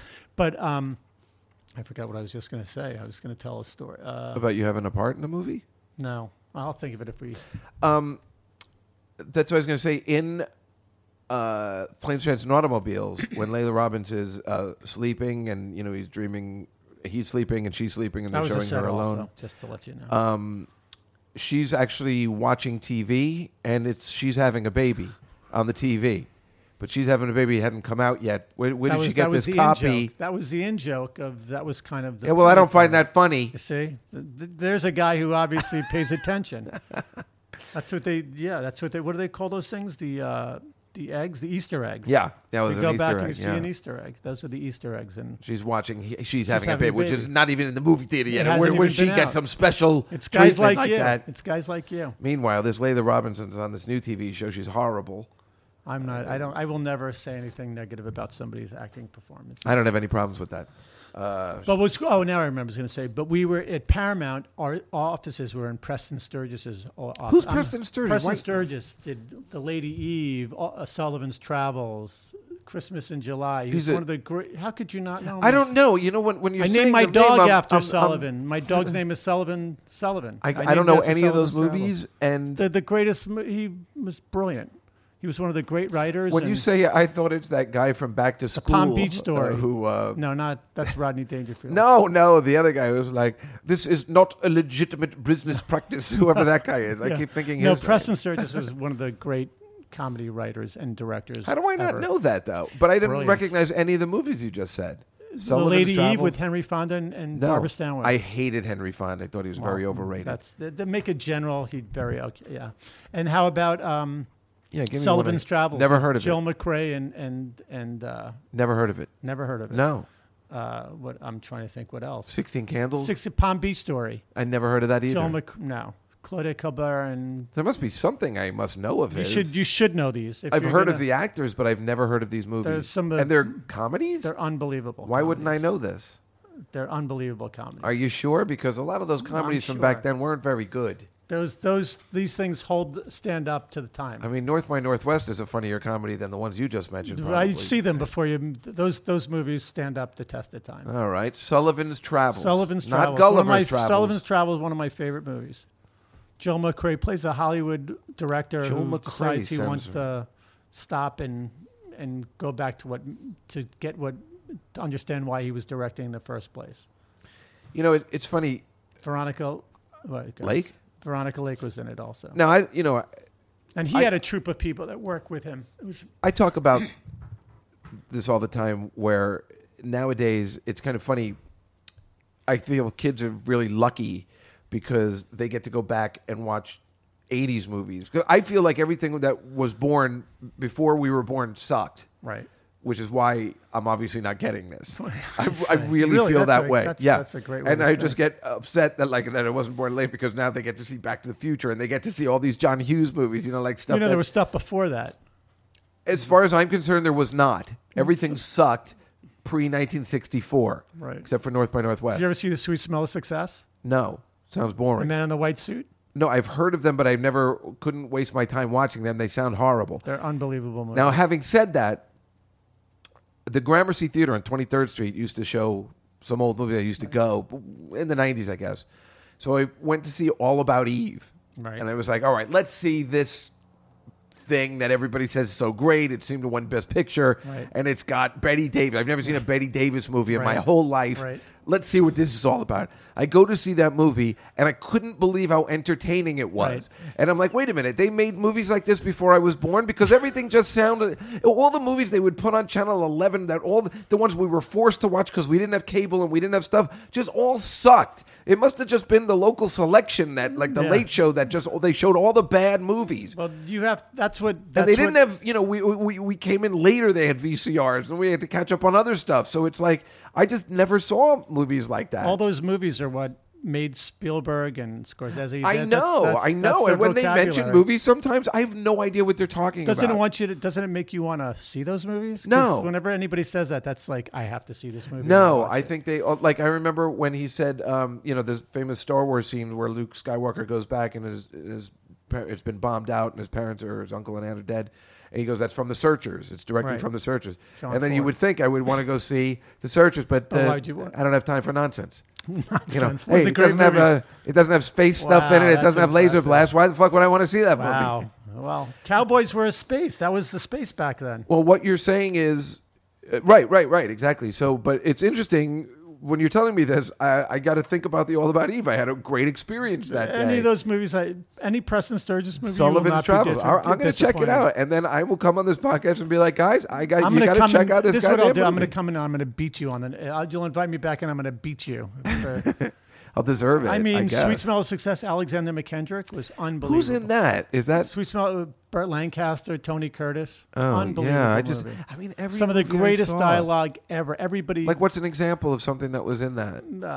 You're a cookie full of arsenic. I don't know. Cats in a bag, bags in the river. I mean, some of the great lines. I mean, of that's all the funny time. thing too. Is like when you tell kids growing up now, like there are certain lines, and you're like, no, that's why people say that from this movie or something. Unbelievable, that movie. I remember my dad used to tell me about Now Voyager. I think Right. That's Betty Davis also. Oh, it is, and that's where you'd light a cigarette for yourself and a girl. That's Right. where that comes Right, from. right, and right, It's a exactly. real classy move. Now, You should- obviously, so it you killed need John to- Hughes, but right. You need to see some of the old movies. They hold up pretty damn well. see, for me, I don't feel they do. I feel they're boring, and the it I mean, doesn't listen, sound like you've even seen any to say that they're boring. They Well, don't I'm hold saying up. at this point, Back to the Future doesn't hold. I mean, it holds up in many These- ways, but these there's are- so much gaps that you could cut out. Yeah.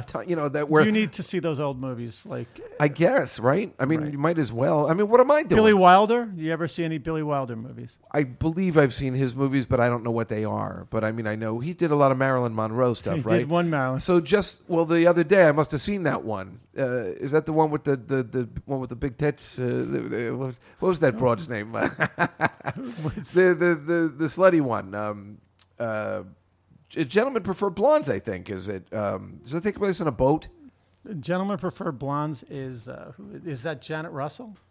Jane Russell. Jane maybe. Russell. Jane Russell. Yeah, Now I think so. Yes, it is. I'm gonna have to. Yeah, check yeah. my No, sheet. I'm pretty sure it is. So I just watched that. It was on like HBO the other day. So I was watching it, and I'm like, oh, here's an old movie from the day. Jeez, you really. It was very interesting, Dave, though. those movies. That Jane Russell, and it was interesting watching. I guess I don't watch those movies because it was interesting watching how kind of sexy she was, Jane Russell, in a completely different way than Marilyn Monroe. Yeah. But I never understood when you heard Bob Hope talking about her, or people like in those specials. I hope Jane Russell isn't going to be, it's like she's going to give Dolly Parton a run for her money. You've never seen any Billy Wilder movies. I'm going to name some movies that and see if you've seen any of these. I've certainly heard the name. The Apartment. I hated that movie. That was so boring. That won Best Picture in Sunset 1960, Boulevard? right? That's with Jack Lemmon and Shirley MacLaine? Exactly. I started watching some of it. Like It Hot. Well, yes, I have seen it, and I hated that. You hated In it. fact, that's the Double example. Indemnity Wait, with hold on Fred a second. McMurray? Hold on a second. That Some Like It Hot is the example I use of movies that our parents told us were funny and laugh out loud funny, and they stink. Yeah. Okay. Oh, Double Indemnity I also saw with Fred McMurray because that's actually Barbara has one of my Stanwyck? favorite scenes Edgar G. because he Robinson? bowls by himself. And he Right. goes, I thought I'd do a few rounds of bowling, and I remember laughing so hard when The I Lost saw it. Last Weekend. Is it Ray Milland? That's Ray Milland. No, I never saw that Wow, either. you are. This is. Yeah, but I I'm hate these leaving. I'm movies. walking. Sunset Boulevard.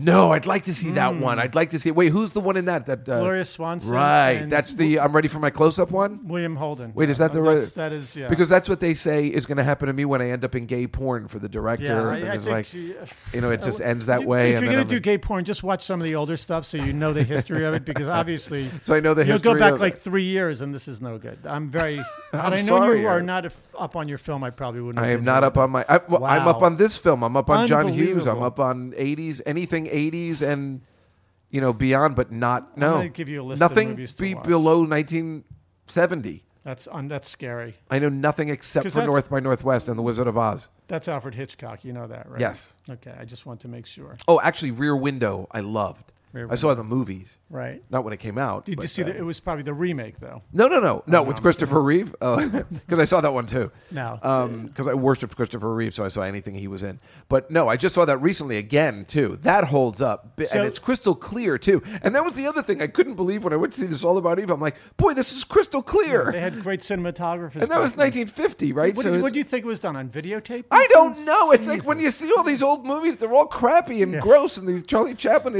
I don't know. It's like one of the great things. That's why you see The Wizard of Oz. I'm like, wait, 1939 they had good film. Yeah. I've seen Mr. Smith Goes to Washington. I think that's terrific. Right.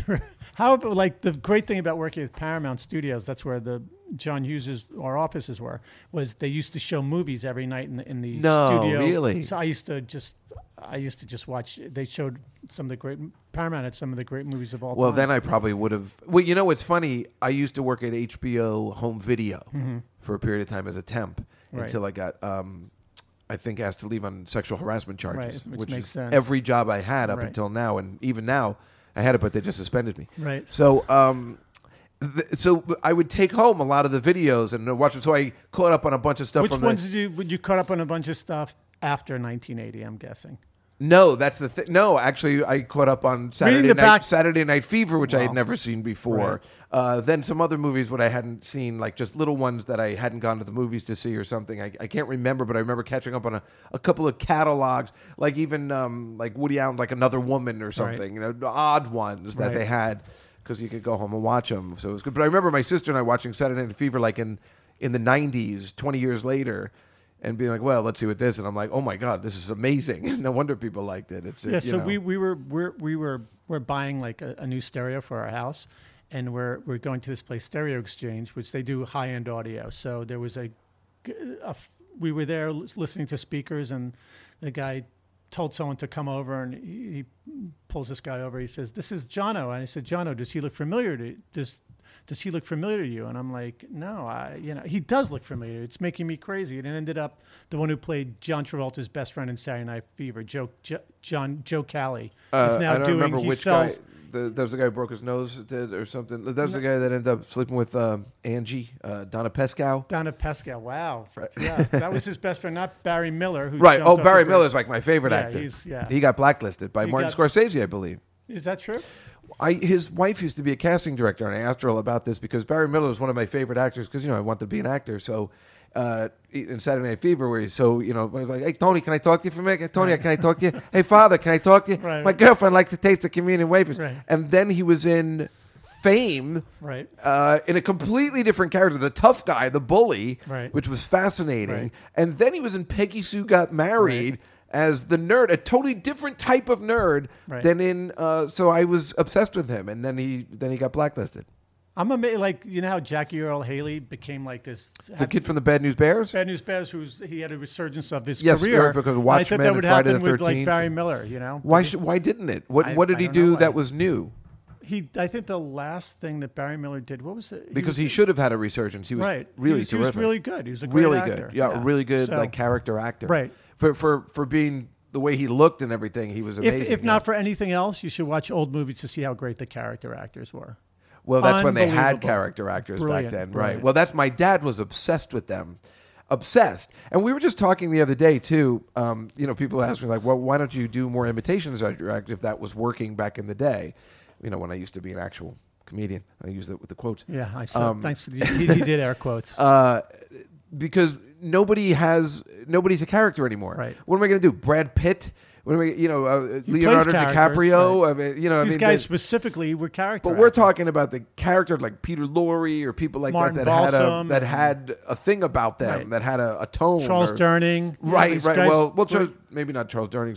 Could you do an imitation of Charles? Yeah, but could you do an imitation of Charles Durning? Well, that makes someone a character if you could do an imitation. Well, that's what I was saying. There was more. There was a little more to what they their personas. They were brilliant, those guys, and they went from movie to movie, and they always. And Durning worked all the way up until the 2000s, I think, or something. Yeah, right? he was in like Tootsie. Tootsie, Yeah, but he was in. He was Burt in Reynolds movies. Right, Best Little Whorehouse. Was he in Deliverance? Was that him? I'm not sure. No. That was Ned Beatty, who was No, I another know, great I know he was character in- actor. What an interesting guy he is, right? Because his career was very strange. And then I just saw Network recently. Unbelievable. So Still I'm holds up. back. Unbelievable. You know, like maybe 5 years ago. That's one of the great movies. And I couldn't believe how entertaining it was. Still and holds up. And It's still.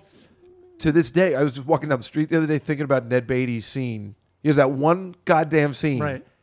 And I'm like, wow, that's why he's a unbelievable. good actor. Right, he was Because I only incredible. knew him from Superman. Right. He was You know, incredible. as And Otis. Beatrice Straight, who played. I think she got one for that. She won for that little scene. Right. That little scene of him. I only knew her screaming. from Poltergeist. Right. You know, so I She's didn't know she great. was in anything else. Yeah. And then the guy that won posthumously, Peter Finch. terrific. Peter Finch. Let alone Faye Dunaway, who was Yeah. gorgeous and amazing. And I love. What's 3 Days of the Condor? With Oh my God, no, that's my favorite. That's the one. You know, okay. they shot it at the Lexington candy shop. No, I didn't know because I do a Max von Sydow imitation. It was the predictable move. Can I drop you somewhere? It will happen like this. A sunny day. Wow.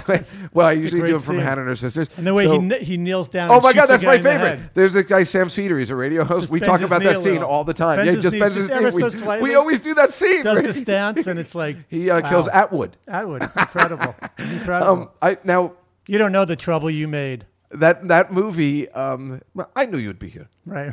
They don't know. Right. It'll happen like this. Still holds up, that movie. That movie came out in '75. I think.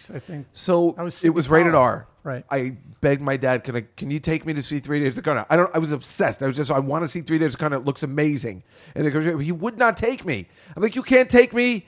Just every other father's. It's 3 Days of the Condor. It's Faye not Dunaway was beautiful in striptease. that You know, movie. it's not the showgirls. You know, Right, whatever. right. I mean, nothing happens in that movie that is rated R.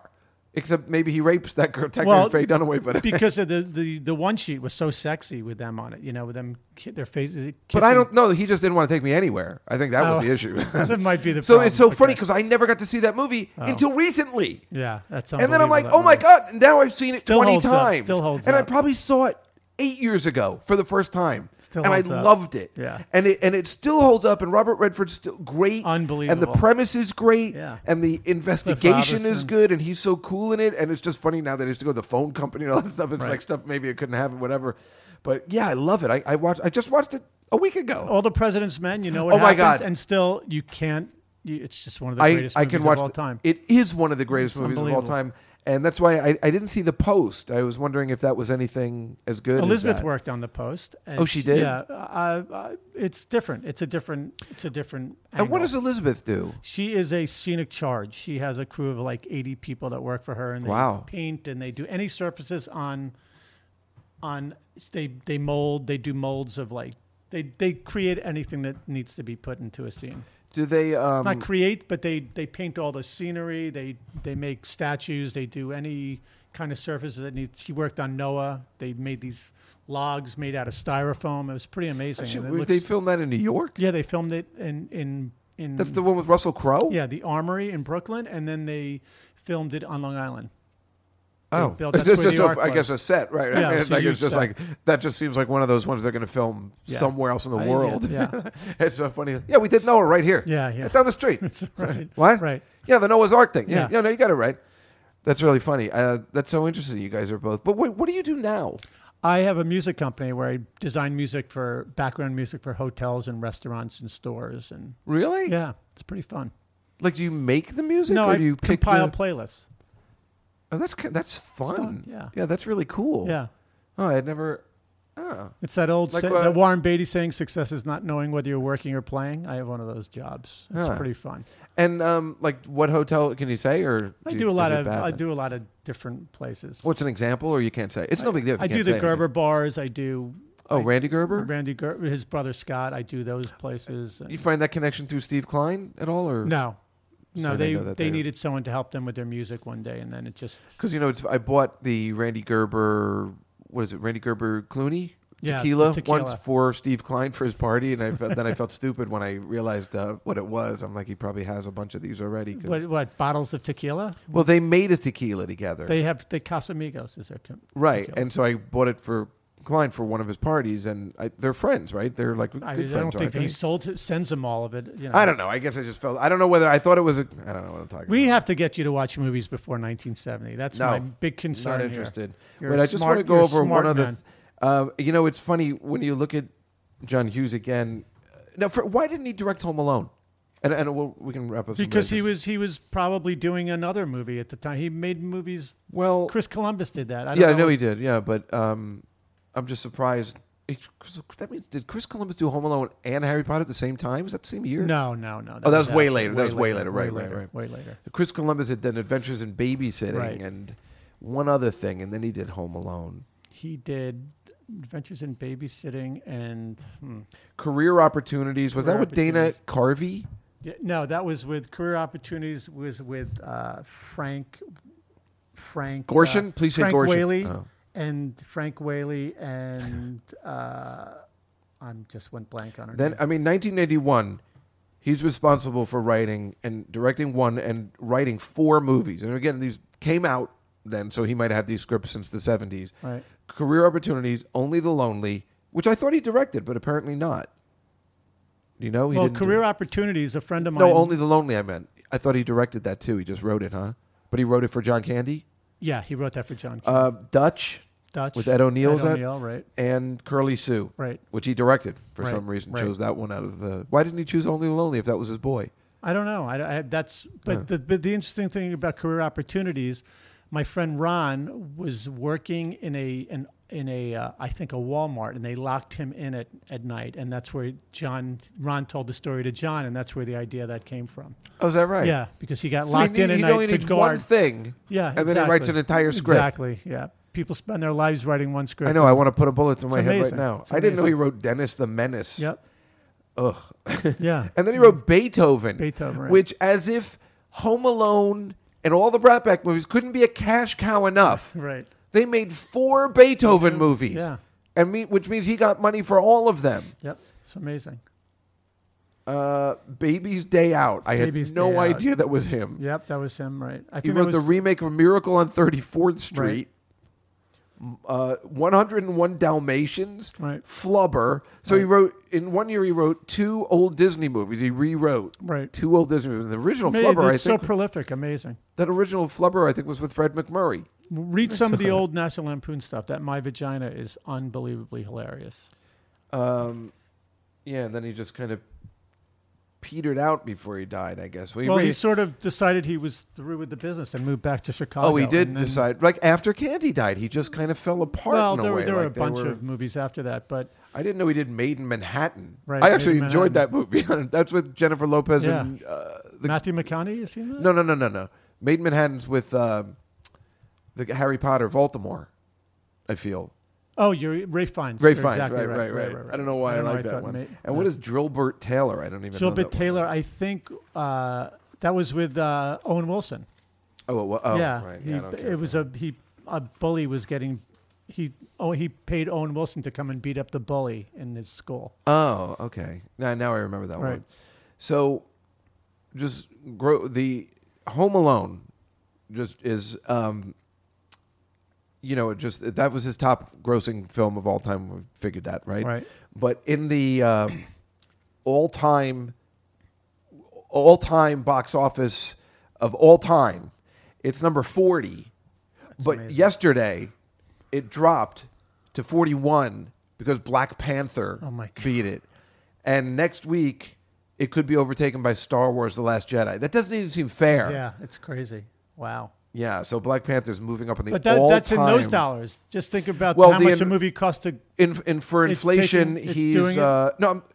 I'm sorry. He's 87th of all time. For inflation, it's 40. 40. Okay. 40. So they for take inflation. That into they do take that. consideration. With Gone with the Wind being the number 1 all-time box office champ. Wow. Which is amazing. You didn't see that either, I'm sure. No, I saw that one. You did see it. Wow. I didn't care for it. That's impressive. Home Alone 2, obviously. Then the third most highest grossing movie of John Hughes' career is 101 Dalmatians. Right. I mean, isn't that just strange? Yeah.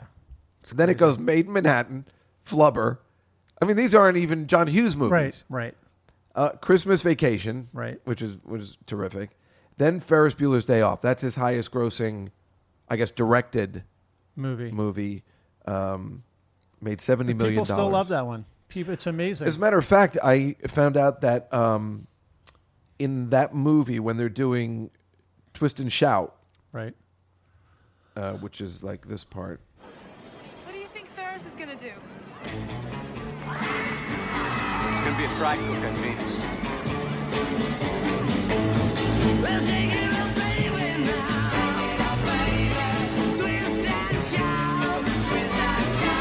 Do you hear the horns in the background? Yeah. Do you know the story about that? No. There's horns, which makes sense because he's part of a parade. Right. Apparently, Paul McCartney was furious that he added horns to it. Oh, I furious. had no And idea. that made him so upset because he was a massive Beatles fan. Right. You probably don't know this about him, but it's. I love you. You probably don't know this about John Hughes. Huge Beatles fan. That's funny. Oh, he was a huge Beatles fan. Yeah. Yeah. So can you imagine? That would be crushing. That would be like if John Hughes was alive today, and like he saw me on something, and he just like, I hate that kid. Did you see it crashing? That kid in the towel, he was horrible. Like that, I mean, that would be soul crushing. Soul crushing. Right. If he But said you something. like Ali Sheedy. Right, Come on. Give me something for that. Your idol saying something negative about you. Well, it's funny that Planes, Trains, and Automobiles is down in like the middle of money-making movies for him. yeah. But it did make money during its day, right? Right. I don't. It opened, I think, Thanksgiving Day. I remember that we all went to. We were having dinner at the. I just went blank. Not the Waldorf Astoria. What's the? Oh, you're here in the city. Yeah, we were in the city, and we. Four Seasons. No, the one on Central Park. I just went totally blank. Tavern on the Green. No, the hotel. The Plaza Hotel. Oh, the Plaza. The Plaza Hotel, and then my family went to see it when it was playing on Ziegfeld? Third Avenue. We all went there to watch it. Did you have like an opening here in the city? No. I went there with my family. Oh, you weren't even working there anymore. Yeah. Were you working for him at that time when it opened? No. Why'd you leave? I left because I just got I became overripe and rot living in California. Oh, you I didn't missed want to New live in York. California. Yeah. But why was he living in California if he worshipped Chicago so much? He moved back to Chicago. He did. He was sort of. He didn't. It love just seems living like in there's LA. a guy that didn't care for LA either. So He's a wouldn't very he be a Midwestern perfect guy to work for? And it seems like you could have moved up in the organization. He liked you very much. You just hated it that much that you didn't want to work. It was tough to to work, and there were other things that went on. It was communication stuff was between everybody in the company, and people just it got kind of you became what happened was your personal life and your business, your life at the company sort of melded together. So you with them That happens all the at every time. job. Yeah, but this was more so. So I would spend weekends there. I would hang out all the time. Because you were filming, or no, because he liked having people around. And stuff. John Hughes liked having people around. So we would Was it all like hang at the out. weekend at the office? No, we would go to his house in Brentwood and hang out, and and do what? Just hang out, have dinner, watch. How many people? I was part when I went there. It was me and some other people in the office. There was always people around. But I mean, like I was talking about that he had 30 people No, over. Or he had no, 10 no, people no, over, no, or 5. No, five. Not So many. you, John Hughes, and 3 other people used to every Friday night have dinner together. Yeah, it was at his house. They liked having people around. Did he tell you what he was working on, or did he? I mean, did you have talks and did you drink and have a? That was a long time ago. I don't even. This is the kind of stuff I worship. I was a lot younger then, also. So. I was at Gary Shandling's house a couple times. Did you watch that thing on? Not yet. No, I just taped it because it wasn't on demand. It wasn't on demand, and he was my idol. Yeah. And I was able to go to his house a couple times through Sarah Silverman, and we'd hang out a lot. Yeah. And for a period of time, we were just hanging out at his house, and not only we would have interesting talks, even though he's hard to talk to, but then he would show me scripts he was working on for Larry Sanders. Yeah, like crazy. he showed me one that never even made it to air. Crazy. With Woody Harrelson smoking hash or whatever it was, and he's like, "What do you think?" I remember I was reading it on the basketball court while him and Judd Apatow and everybody was playing. Yeah, I didn't care to play. Yeah. And I was reading the script. And he's like, well, what do you think? And I'm like, it's fucking brilliant. You know, like, I mean, he was asking so that's the kind of stuff that's why I'm asking. You had this with a guy that makes these iconic films, just like for me, Larry Sanders Show was, and for me, like Planes, Trains, and Automobiles, and all those other ones. I mean, it's probably not a day that goes by that me and Lee Maracas don't do lines from 16 Candles. Right. So that's why I was asking if there was something like that. He was just like, you know what I'd really like to do? I saw 16 Candles in Ithaca at the State Theater. There was a movie theater, and I remember sitting there. I'm like, wow, this guy is so cool. I would love to work for him. Then I went to L.A. Wow. The next thing it was so crazy.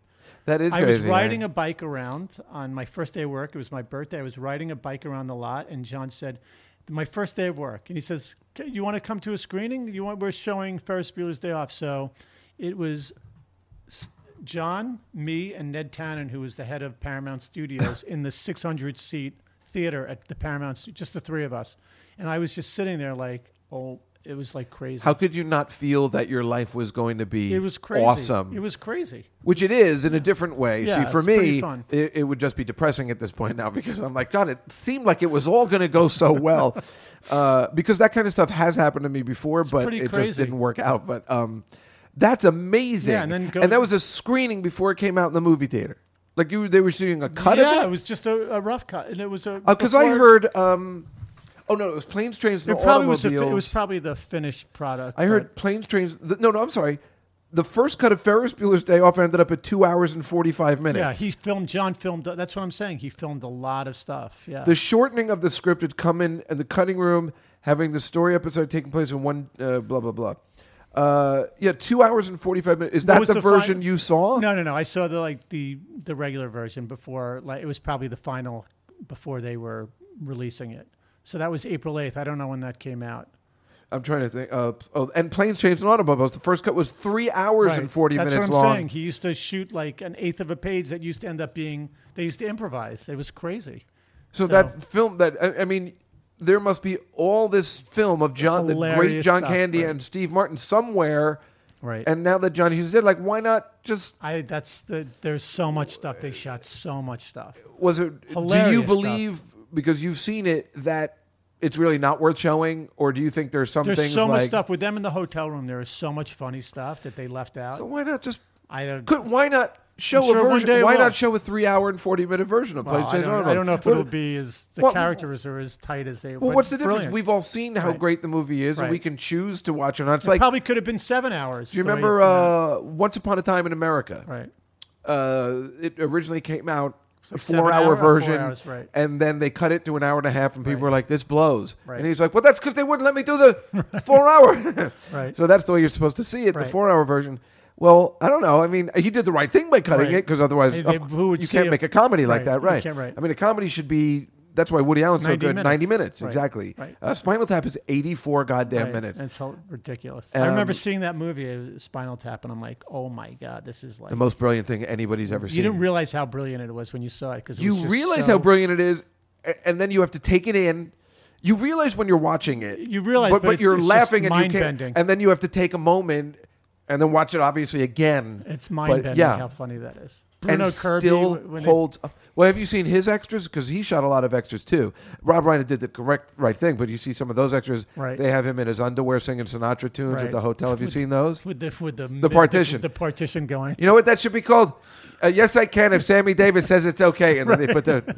It's just the pace of it going up is it's perfect, right? Just a slow, it's like... Excellent example of comedy. Right. It has to go up the exact right time, and then he's like, "Fucking people." No, they don't understand. See, when you've loved and lost, like Frank, they can never understand. This is a fad. This is a fad. I would never tell them this. Right. This is why I can remember all these lines because they were fucking brilliant. And think about that; they're probably improvised. Right. So, which makes Bruno Kirby just as funny as Christopher Guest and all those people. Which clearly they liked working with him because Billy Crystal used him again in City Slickers. Yeah, and they stuff were like all that. They were all friends, right? Great. And Harry Met Sally. Right, but he seemed like tough to work with a little bit. I'm sure he that. And he died very young too. Yeah, very young. That was smoking. You think? I always hope it is, because otherwise we're gonna, we're at the age where we're all, nobody gets out of here. Right now, feeling, when people call me old, but if I die, they'll be like, "You died very young, very young." And you're not smoking. So. I know. I don't even smoke. It'd be horrible. I just die of a broken heart. Right. Oh, but it's fascinating. So do you think you saw the Ferris Bueller's version of like the cut that was too long? No. I think I saw the one that was major one.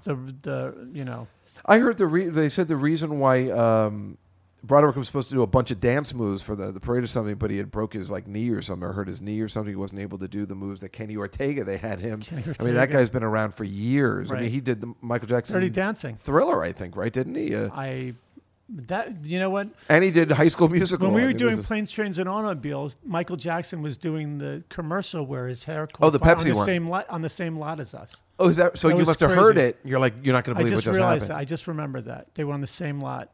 And so did somebody come over and be like, "Everybody, stop what you're doing! Michael Jackson's in trouble." I'm almost positive they were filming that on the next stage over. Wow, it's pretty crazy. Wow, that was in. Man, I have some funny stories. But tell. No, I nobody can't listens. Tell. No. Nobody listens to this podcast. Yeah, but there were some. John used to tell me great stories. Come on, give me one. The second, we'll do the part 2. Well, that'd be my pleasure. But I'll do a part 2 after you see movies before 1970. Fair enough. I will do, and then we'll talk about all those movies, and then I'll tell you stories. But I have to make sure. I don't even want you. I just want to see that you. A receipt that you have, you purchased them. I will because we'll be talking about the movie. I'm going to give you a list of movies after you see 10 of those movies. First, I'm just going to watch this Sullivan's Travel because you say it's good, and I'm going to take a shot on that. And if I don't like that, then I'm not listening. The Lady Eve is unbelievable. All About Eve, it's fantastic. Not all about. Yeah, it's great. It's great. All About Eve, it's terrific. Unbelievable. The Lady Eve. Sounds horrible. They have horrible titles back then. Unbelievable. It's a good title? The Matrix. Now that's a good film. You ever see The More the Merrier? That's another movie. That sounds horrible and gay. Joel McRae, fantastic. What about Gay Paris? No, we have to get you watching some old movies. Then you'll have a whole breadth of knowledge that you could say, "Oh my God, I saw the Spielberg movie," and he uses, like in Sweet Smell of Success. There's a shot that with the camera just sort of turns when he's talking to the senator, and that's Martin Scorsese's like signature shot. Is that shot? Is that right? Of the scene. In which movie is it? Sweet Smell of Success. They're in the 21 Club, and that's Billy Wilder. And he says, "Match me, Sidney," and then and that's not Billy Wilder. That's Alexander McKendrick. Oh. That movie you should. Sweet Smell of Success is unbelievable. The dialogue in that movie is crazy. Yeah, just not an old movie. It's funny. Don't say that. You're a smart guy. Well, you want to hear something really weird? The other day, I'm talking about last Saturday, I was like, I don't really want to put the TV on, but maybe I'll just put on something. So I was searching for the Turner Movie Classics or Turner Classic Movies Network. Right. Because I'm like, that's a perfect thing to put on. You can just have that on all day, and it doesn't matter. And so I put it on. It was a Tarzan, one of the Tarzan movies, the Johnny Weissmuller ones. And then my mother called, and I'm like, "Oh, what are you doing?" She goes, "Oh, I'm watching Tarzan." And then I'm like, you shut it off immediately. It's like, I gotta watch sports or something live. It was like really embarrassing. So, but I'm sure I can find it on. Well, I have, I get all the movies. You have to watch those movies. I'm going to give you a list of movies to watch. Yeah, well, you can't tell us one John Hughes thing that you're going to say. I'm telling you, this will be my way of getting you to watch old movies. All right, fair enough. I guess. What are there any other questions on that list? I don't have questions. You did your homework. I love it. It's like it was Edmond Dantes. That's the other thing he wrote under. That was his pseudonym. Why did he do that? I don't have any other questions. These weren't questions; they were just stuff. But why did he write under a pseudonym? Because he didn't want people to know he wrote it. Wrote Made in Manhattan. Why wouldn't he want people to know that? I gotcha. Yeah. But he didn't mind having people know that he made Curly Sue. What is happening? I think we should end with this one. I can't wait. Oh, yeah. Oh, I thought this was... It's a psychedelic verse. I thought you were going to do Don't You Forget About Me from... Nah, I don't care for that one. Well, that one for me was way overplayed. I don't think I could listen to it ever again. But I can't... you must have some other stories about planes, trains, and automobiles that... I didn't know you were... I knew you had done something with Ferris Bueller's Day Off, but I didn't know you actually were on the set of the entire movie of Planes, Trains, and Automobiles, which really was maybe his greatest movie as a writer-director, because it was also what he wanted to do in the sense of making more adult films and stuff. And the fact that he was able to go from these amazing teenage comedies, which really changed everything Right. from what we knew. Like especially if anything.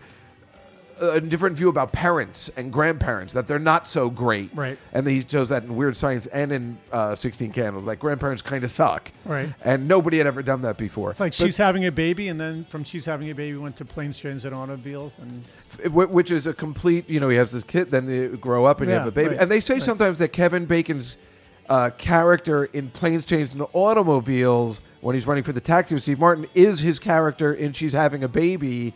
And they coincide because you know what? Now that I think of it, that's probably right. Yeah. Because he moved to. Didn't they move to New York and he was a copywriter? Yeah, I believe that's the case. Right, so, and so you were that was filming in that. Chicago. Was that in Chicago or in New York? It was in New York, and he was going. Yeah, right. but where did they film it? In Chicago, or did they film it in New New York? York. They did filmed that film in it New York. Yeah.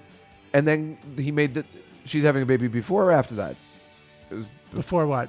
Planes, Trains, and and Automobiles? That was before. Before, right? That was before. So you were right in that transition. We literally, they were literally filming like right when we stopped. She's Having a Baby. We started to shoot Planes, Trains, and all. It was incredible. Nobody made movies like that. It's just incredible. They don't anymore either. That's why he had other people. He was so prolific. That's why he had other people directing his movies. It's amazing. So when he was doing Planes, Trains, and Automobiles, Howie Deutsch was shooting Some Kind of Wonderful. Oh, he did that and Pretty in Pink. Pretty in Pink. Howie Deutsch. Right. And he did The Great Outdoors also. Oh, he did. Oh, yeah. so that he was the guy. Right. And he'd be like, "Hey, I don't want to do this. You direct this one." Right. So they were friends. There was always stuff going on. It was pretty amazing. And he clearly knew his format, so it looks like a John Hughes movie. Right. And it's amazing that you can call something a John Hughes movie, and he did it so quickly. Right. With 3 in a row, that just made a John Hughes movie, and then was able to also make adult movies as well. And it's a tragic loss that he did die so early, because he just obviously had so much more in him to give. And then to make an iconic Christmas movie as well, or 2 of them in Christmas Vacation and Home Alone. Absolutely amazing. Guy.